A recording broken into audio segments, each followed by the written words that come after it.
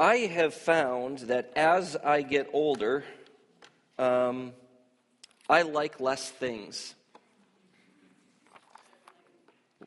Which is to say I get grumpier. Which is saying, well, it's not really saying that much, but I find that it's harder for me to get excited about things. Like joy is just something that seems less and less accessible to me. I've been actually reflecting on that a lot because there is so many times in the Bible, if you kind of type in a Bible word search and you look up the word rejoice, it's like all over the place.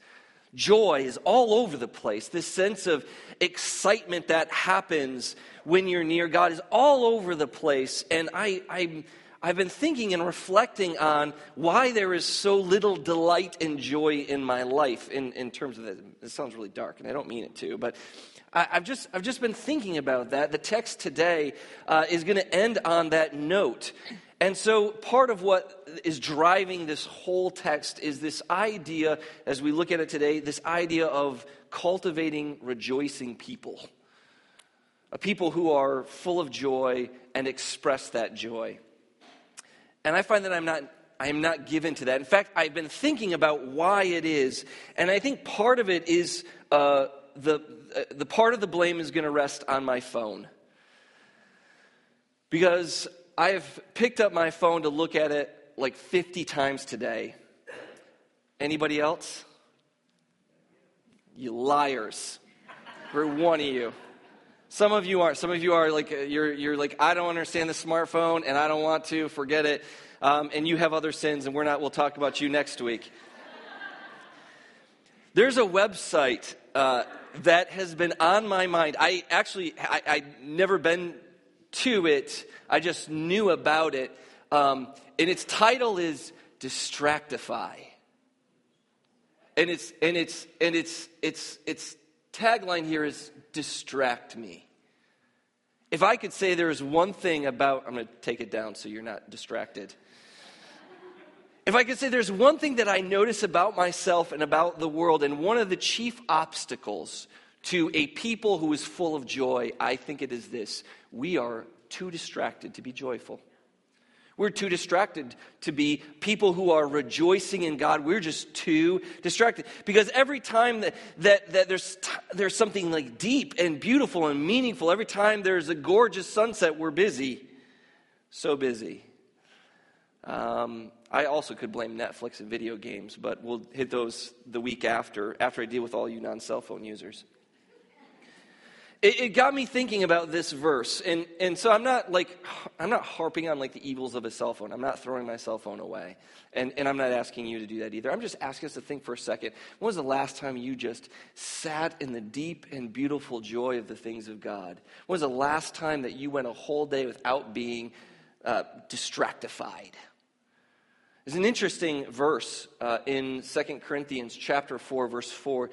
And it says this is not Paul speaking of the evils of cell phones or something like that, but rather Paul just pointing out something about people who are not interested in God. Because I think that's largely what it is. I rarely am on the road.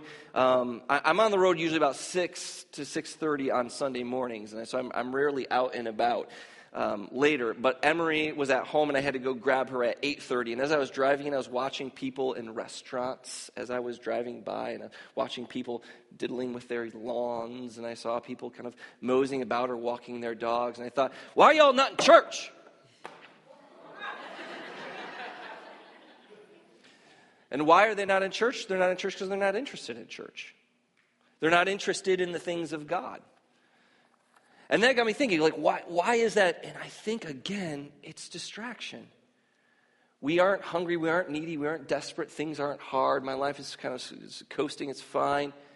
This verse says, in this case, in their case, in the case of those who are not contemplating or thinking about or interested in the things of God, there is this: the God of this world has blinded them.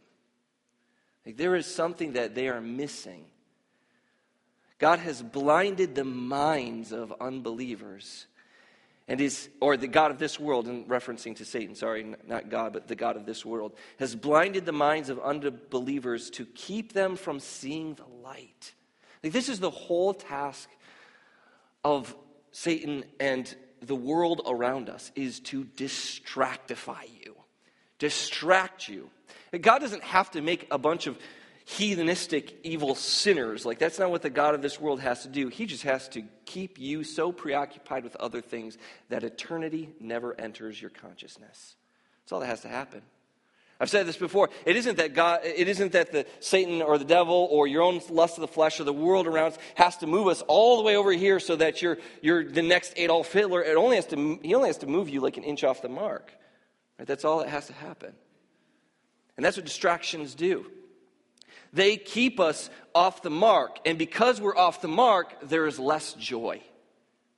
Does that make sense? Are you with me? That's what my argument to you today is, that if you got your eyes on the mark and you pushed away some of the distractions, you would actually be a more joy-filled person. Life would actually be better for you. Because as we lose the distractions, we begin to focus on God, the deep and abiding presence and joy, both now and eternity, can take a more substantial root in our lives. And we can stop being people who are so easily distracted, flitting from one thing to the next like children, but rather people who sit and are deep. So, remember with me where we are in our text. We are in Deuteronomy. If you didn't bring a Bible, don't worry about it. Just grab one. It's exactly like the one I've got in the pew in front of you. That will actually be true very soon. I'll actually say the word pew, and that's accurate. It'll be fun. In the chairs in front of you. It is on page 168. It's the first column. We're going to be on chapter 27 here. But remember with me for a second the whole context of all of this book. We are wrapping up Deuteronomy. You all have been patient and wonderful, super duper Christians. Not just super, but super duper Christians. And you have made so much progress through the book of Deuteronomy. We are now at the end of the book. We are now at the end of Moses. Moses' life is about to end. And we get to hear and listen in to his last words. Which gives us the moment to pause and ask the question, what would our last words be? What should they be? And Moses' last words in the text we're going to read today are related to what he wants the people to do when they enter in the land. So he's basically saying, when I'm dead, go do this. I want you to remember me. I was at the store this weekend with Emery, and we were there very intentionally. We were there for ice cream, caramel syrup, and other ice cream accoutrements. Because Mom was away, so we had ice cream for breakfast. So she can't stop us if she's not there, right? So we're in the store, and I see something that's like half off, and I say to myself, half off. And I turn to Emery and I say to her this: we can't afford not to. That was my beloved Aunt Terry's. She passed away a few years ago, kind of my second mom. That was her line. She was a bit of a shopaholic. We'd go to the mall and she would see a sale and she'd say, well, we can't afford not to. She'd grab it. I remember her when I see sales. I don't just remember the sales, of course, but I just remember all that she's poured into my life. We remember people, right, by practicing, by saying maybe taglines, or when you go to a particular place, you might remember a grandparent. You remember people. And Moses says, when I'm dead, because I'm going to die, I want you to remember me. And I want you to remember me in this way.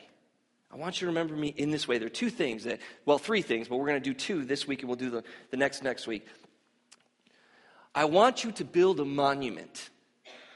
And I want you to make an altar. These are the two things. I want you to build a monument, and I want you to make an altar. So look at your Bibles there. Chapter 27, beginning with verse 1. Now Moses and the elders of Israel commanded the people, saying, keep the whole commandment that I command you today. So all the stuff that you've already read, the past weeks and weeks and weeks that you've been here. Keep that commandment. And then verse 2, on the day that you cross over the Jordan to the land that the Lord your God is giving you, you shall set up large stones and plaster them with plaster. And then you shall write on them all the words of the law when you cross over to enter the land that the Lord your God is giving you, a land flowing with milk and honey, as the Lord the God of your fathers has promised you.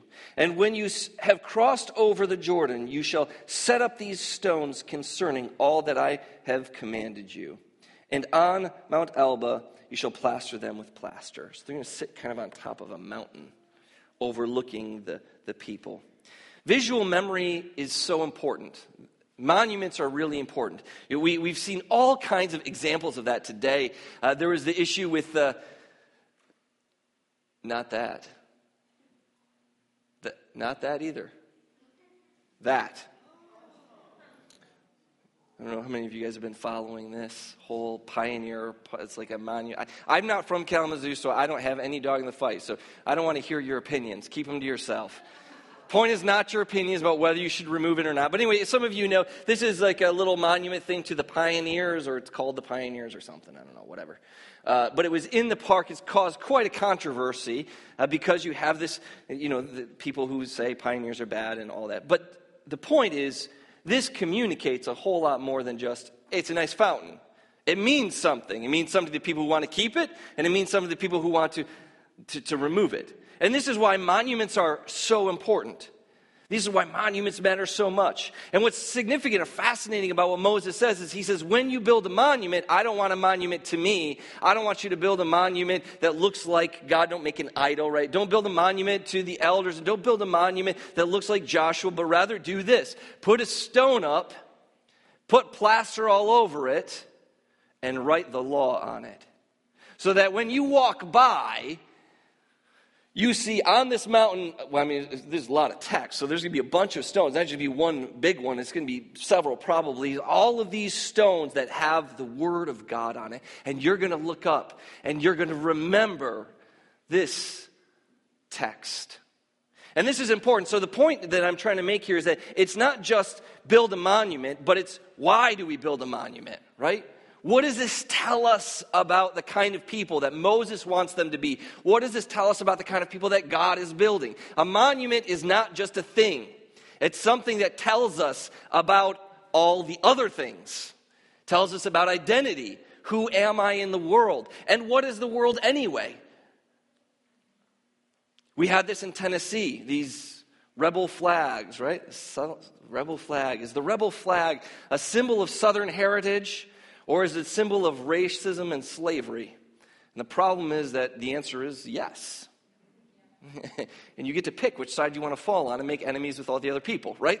But it's not just a flag. It's not just a thing, right? It tells us something about who you are and the world you think you live in. God is doing the same thing with his people. He's saying, listen, you are going to build this. It's not going to be a Moses monument like the Charlton Heston beard, like arms spread, maybe with a staff. No, none of that. The law. The ways of God. Put them before your eyes. Always put them before your eyes. In fact, it has even more than just that. The Statue of Liberty, another great example. So that ostensibly you're coming to America, and here is this thing that represents liberty. This is what this country is all about. It's about liberty. What is Israel all about? It is all about God is king here. God is king here.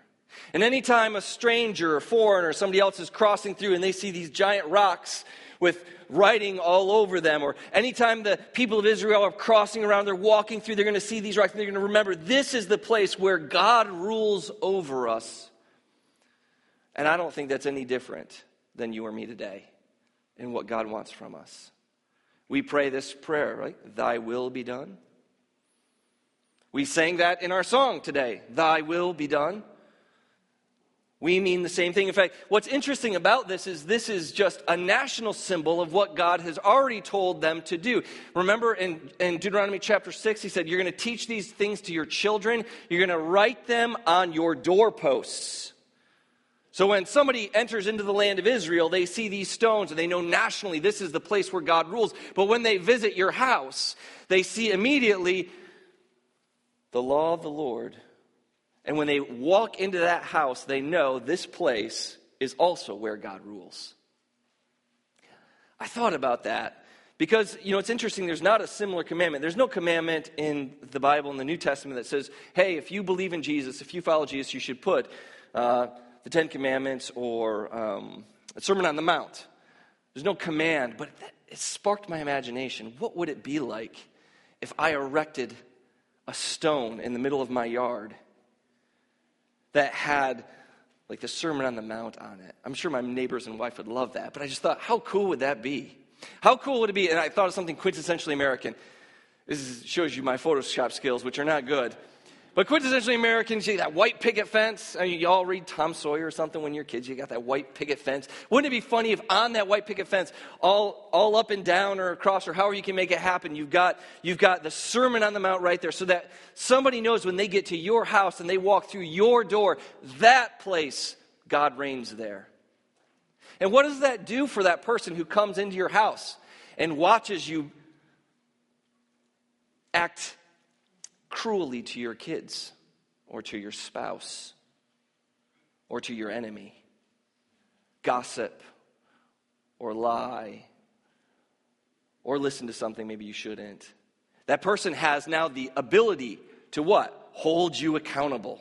To say, when I walked in here, I thought the Lord was Lord over this area. And what I'm seeing right now is not that.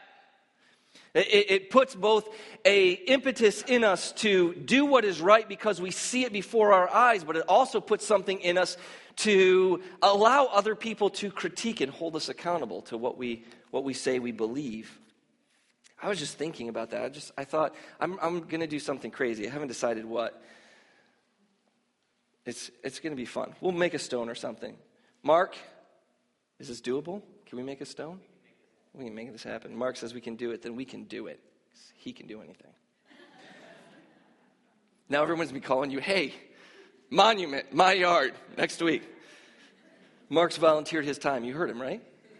Just kidding. All right, so we got two things. This is just to spark your imagination. Think about that. Think about that in your own life. How does somebody, when they walk in your house, know God is king? How does somebody, when they meet you, know God is Lord? How does that happen? Creatively, think about that. All right. We already did that. Next thing. That's not what I want. We'll stop there. The next thing is the uncut altar on Elba. So look back in your Bibles. The first thing was the monument. We just talked about that. The next thing is an altar. And verse 5. So they're on Mount Elba. We'll talk a little bit more about the location next week. But right now it's a mountain there in Israel. They've crossed over. They've set up these big stones that bear witness to God. But God says, I also want you to build an altar there. Verse 5. And there you shall build an altar to the Lord your God, an altar of stones. You shall wield no iron tool on them, so you don't chisel them. Make them flat so that they can fit. Anybody ever built an altar? Yeah, me neither. I didn't think so. But I imagine that the easiest way to do is to have like bricks that fit together. And that if you just grab a bunch of pile of stones and you pile them up, that seems like a very inefficient way to build an altar. But that's what he's saying. He's saying grab stones, and just whatever stones you see around there, whatever rocks you can find on the mountain, grab them and pile them up. That's interesting to me. You shall wield no iron tool. You're not going to make them. You shall build an altar to the Lord your God with uncut stones. You shall offer burnt offerings on it to the Lord your God. There you shall sacrifice peace offerings and eat there. What's interesting to me is that, and this is how I read the Bible. When I read the Bible, if there is a particular thing that they're told to do or not to do, I'm really interested in why. Because again, we talked about this. This is a whole lot more than just, hey, the altar is uncut stones, moving on. What does it tell us? Why is that important? Why does it matter that they're uncut and not finished and looking nice like Mark's going to make the monument in my front yard, right as you drive up the edge, next to the mailbox, so I can convert my post. Good. Why are these things? What is it trying to make of them? What is the worldview that God is trying to build? And notice as well that this is a sacrifice of peace. Do you see that there? It isn't a sacrifice necessarily of atonement. It isn't that they've sinned. Rather, this is a celebratory practice. This is thanking God for what God has done. That's the purpose of this sacrifice. And anyway, I thought about a couple of things that I think emerged from me theologically, thinking about those uncut stones. And the first is, we aren't perfect. Why should our altars be? It would look like a pile of rocks. And when people walked by, they might say, wow, look at that big pile of rocks. But they would never walk by and say, look at this perfectly crafted, this immaculately made altar. No, rather they're going to say, wow, that looks like a pile of rocks. Sometimes we look like that, don't we? I didn't get a lot of amens there. So either that didn't make sense or you are perfect. We're not perfect. And I take that importantly. And I also think that similarly, our actions, our deeds, our lives, they aren't perfect either. And what we need in those lives of imperfection and brokenness sometimes, and what we need in that is we need an offering of peace on top of it. And this just drives my mind to Jesus. It makes me think about Jesus, who is our peace, who is called our Passover lamb. He is the one who says, I give you peace, not as the world gives, but I give it to you. He is the one who Paul says he is our peace. And Paul also says, because of him and because of all that he's done in our broken and imperfect lives, because how he has laid his peace on us, we are then able to go out into the world and we can become the people of peace, just like Jesus is the person of peace. This word sacrifice riddles the Bible. We think of Romans 1.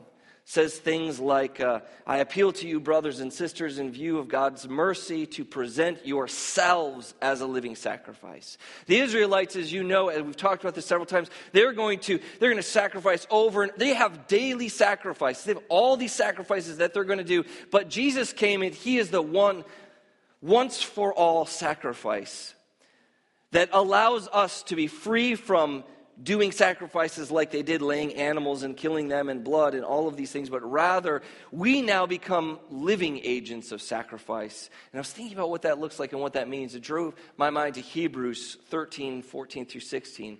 And Hebrews says this: we have no lasting city here. We don't build immaculate things because we know there's nothing here that's going to last. We just pile them up. Because we are seeking a city that is to come.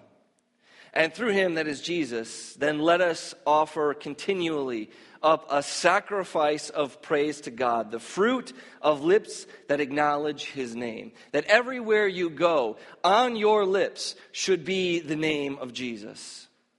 Whether that's song, whether that's just speaking grace, whether that's saying, somebody, let me pray for you, whether that's actually directly saying, hey, listen, let me tell you the gospel so you can be saved. Whatever it is, you're offering that song, that word of praise. Jesus is never far from what you have to say. And verse 16, do not neglect to do good and to share what you have, for the sacrifices of this are pleasing to God. That's a powerful word. It's in fact twofold. There is this action of declaration, of declaring, and there's this action of doing, of what we do with our hands, our time, our money, our resources, all these different things. How are these together being actual sacrifices of praise? How are you as a person sacrificing that? Because all of this leads us, I think, to the last piece of this text. I want you to see it there. Verse 7. And the sacrifice of peace, and you shall sacrifice peace offerings, and you shall eat there, and you shall rejoice before the Lord your God. You notice that? Like, what's the direction of all this stuff? What's the point of the monuments? What's the point of the altars? What's the point of the sacrifice? What's the point of all of this? It is so that the people would rejoice. And I suggest to you that because we have taken our eyes off the monuments, and because we have stopped being a people of sacrifice, because we have allowed the obstacles of distraction and busyness and entertainment to set up a blockade in our lives where this is constantly where our focus is, we are unable to live in the fullness of the joy of the Lord. But if we recover that monument, if we recover fixing our eyes on the Word of God, if we recover our fixing our eyes on Scripture, and we recover praising God and living that life of sacrifice, then we can recover the joy. But that has to come when we remove the obstacle. They can't exist together. I'm going to get there. There we go. Nope. There it is. So there it is. This is my suggestion. As I read this story, as I saw this thing in Moses, and as I was contemplating my own life and my own unfaithfulness, where I've let God down and where I continue to wrestle, that was what I saw. That is what I've experienced. And that is, I think, what many of us are experiencing. And that is, we are just too busy for God.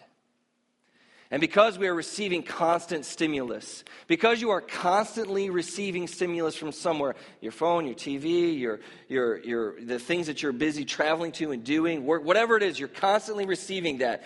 You are now desensitized. You're desensitized to real moments of experience, real moments of joy, real moments of excitement. Because the point of all of the distractions are to keep you constantly tuned in. And in order to do that, they have to manipulate your mind and your emotions. Your mind and your emotions. That's the whole goal of Google, right? It exists for this purpose. And so we have all of these distractions in our lives, and what I'm saying is we need to knock those monuments down, those walls down, and we need to think again about looking at the right kind of monuments, building them if we must in our front lawns, or putting them in some way in our lives. I don't know what it is for you. Whatever it is for you, do it. And utilizing the sacrifices of the mouth and the hands that God has given us so that we might be a people, as I said, who can engage deeply in true and real joy. Because that's where all of this is headed. It is all headed toward joy and rejoicing. So as the team comes up, we're going to wrap it up here. And as we begin to sing this song, I want it to make you to make it your prayer. I want it to make you to make it your prayer today, that as you go through the rest of this week, God will convict you about the distractions in your life. And that God will give you the Spirit which will help you grab a hold of these things and fix your eyes on the things that are eternal, the things that truly matter. Let's stand as we sing the song.